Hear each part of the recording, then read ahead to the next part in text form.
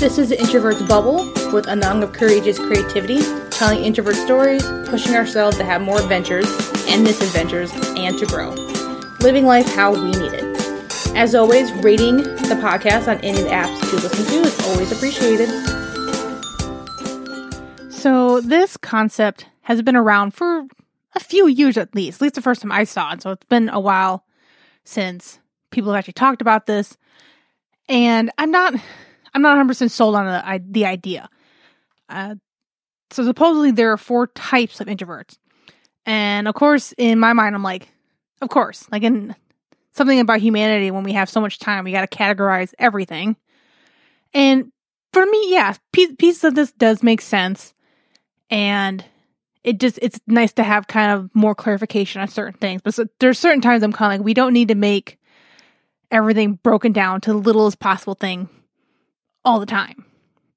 But I did want to at least talk about it so you guys can see, and if it fits for you, you can kind of look for it yourself and get more ideas and get more information about it. I personally don't really fit completely in, because of course, yeah, with everything else, you're gonna be mostly 1, you can be 2 or more. I'm like, well, if you're 2 or more, it's only 3 and 4, so that's kind of you can't really be more than all of them. It'd be kind of doesn't really count. If you're categorizing certain things, you really shouldn't be able to be all of them. But that's just my 2 cents on things. So one of the first types of introverts is social. And this is kind of backwards. They're not saying that you are a social person, is that your ways of socializing out there are more introverted. You'd prefer to do with just one other person or very, very small groups, or your social stuff is you'd rather go see a movie by yourself. You'd rather only go sit at a very quiet bar with a friend and talk for a little bit. You don't really care for big gatherings. You don't really care for a lot of noise, a lot of just bigger things. And you're more into like low-key activities. So again, like no parties, no big loud bars, no dance clubs. You don't even care for like really big family gatherings. That's what a social introvert is. Again, that's definitely not me. I like to be alone. I like doing all that stuff alone, but I'm perfectly fine and actually enjoy my big family gatherings, partially because they're not like weekly. At most, like in the summertime, they're like several times a month, but not by a lot. But I still enjoy it. I still I go out to bars and go out to clubs with some friends and family every once in a while. So it's kind of definitely not me. Number 2 is a thinking introvert. So they're very introspective. They're thoughtful, self-reflective. They're very big on daydreaming. They're usually in their own world more often than not. They like getting lost in their inner world. Like I think I see myself like this, because the idea of daydreaming, I daydream all the time. I am very big on thinking. I will go down a rabbit hole of information and just learning about things. So yeah, I can see that being a part of me to a point. Yes. I mean, these are not like hard, fast things. It's not like the same as like you are specifically an introvert or extrovert. Like there's always variations. There's degrees to them. A 4th one is an anxious, which is someone who avoids socializing because they feel awkward and self-conscious, but not in the shy kind of way. And that's another one. This one kind of bothers me, because anxiety isn't really the same as introversion. Like one's actually it's a medical thing. It's a natural thing in your head about being anxious, about not liking certain situations and stuff like that. And so this one kind of is the one that bothers me the most, I think. And that that's not really what the introversion is. Like, yes, there's kind of the tendencies of some things to kind of go together, but I feel like they make, at least the few things that I really looked up on, they make too much of a correlation to them together, and it's not really. They kind of go together in that they match up with certain things. Like a lot of stuff do. Like they also have a tendency to ruminate. They go over things in their head over and over and over.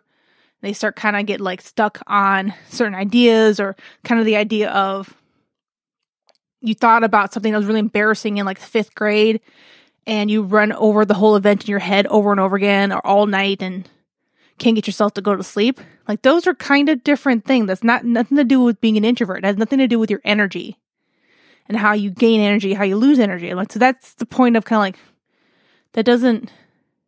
they don't really go together. And the 4th one is a restrained one, which is kind of I guess they couldn't figure out a different word. They needed to round it out to 4. And so I guess these are the people who operate at slower paces. Most introverts are kind of like that in the first place. Like, we like to think things over. Like, they like to think before they speak or do anything, which is my thing. Is like, yeah, I guess if some person does that mostly all the time, that could be considered restrained, but it doesn't, again, talk about how they socialize, what they do or do not like to do. Like, again, it's the fundamental part of an introvert is someone who gains energy doing stuff alone or doing stuff in very small things, very personal things. Well, an extrovert gains their energy in more active stuff with more people. Like, what extroverts get energy from, we lose energy from. This, again, doesn't really say anything about that. It has nothing to do with how we are as people. It's just kind of like it's just 2 different things that's kind of stacked together. Like, just because someone has depression doesn't mean they have anxiety. They shouldn't be interchanged. The same with someone who likes dogs can also like cats, or can't like cats. Like, that doesn't mean they're not an animal lover. Like, that's kind of my thing. Is like that doesn't quite fit together.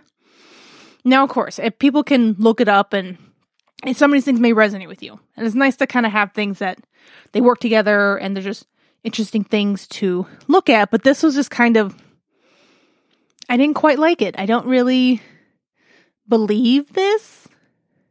I don't really think they quite fit in the way, especially because there's been so much research on what introversion is, the difference between that and depression, anxiety, and all these other different parts of your personality, that it's just like, they don't really work. Like, there's it kind of falls into the idea of all these other things that people mistakenly believe introverts are, and it kind of just lumps those all together. I don't quite like it. I really don't. Like, the thinking one is not a problem.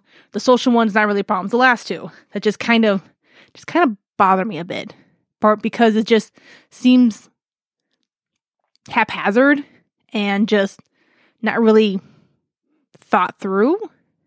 And so you guys can figure it on your own what you believe on that as well. Check it out.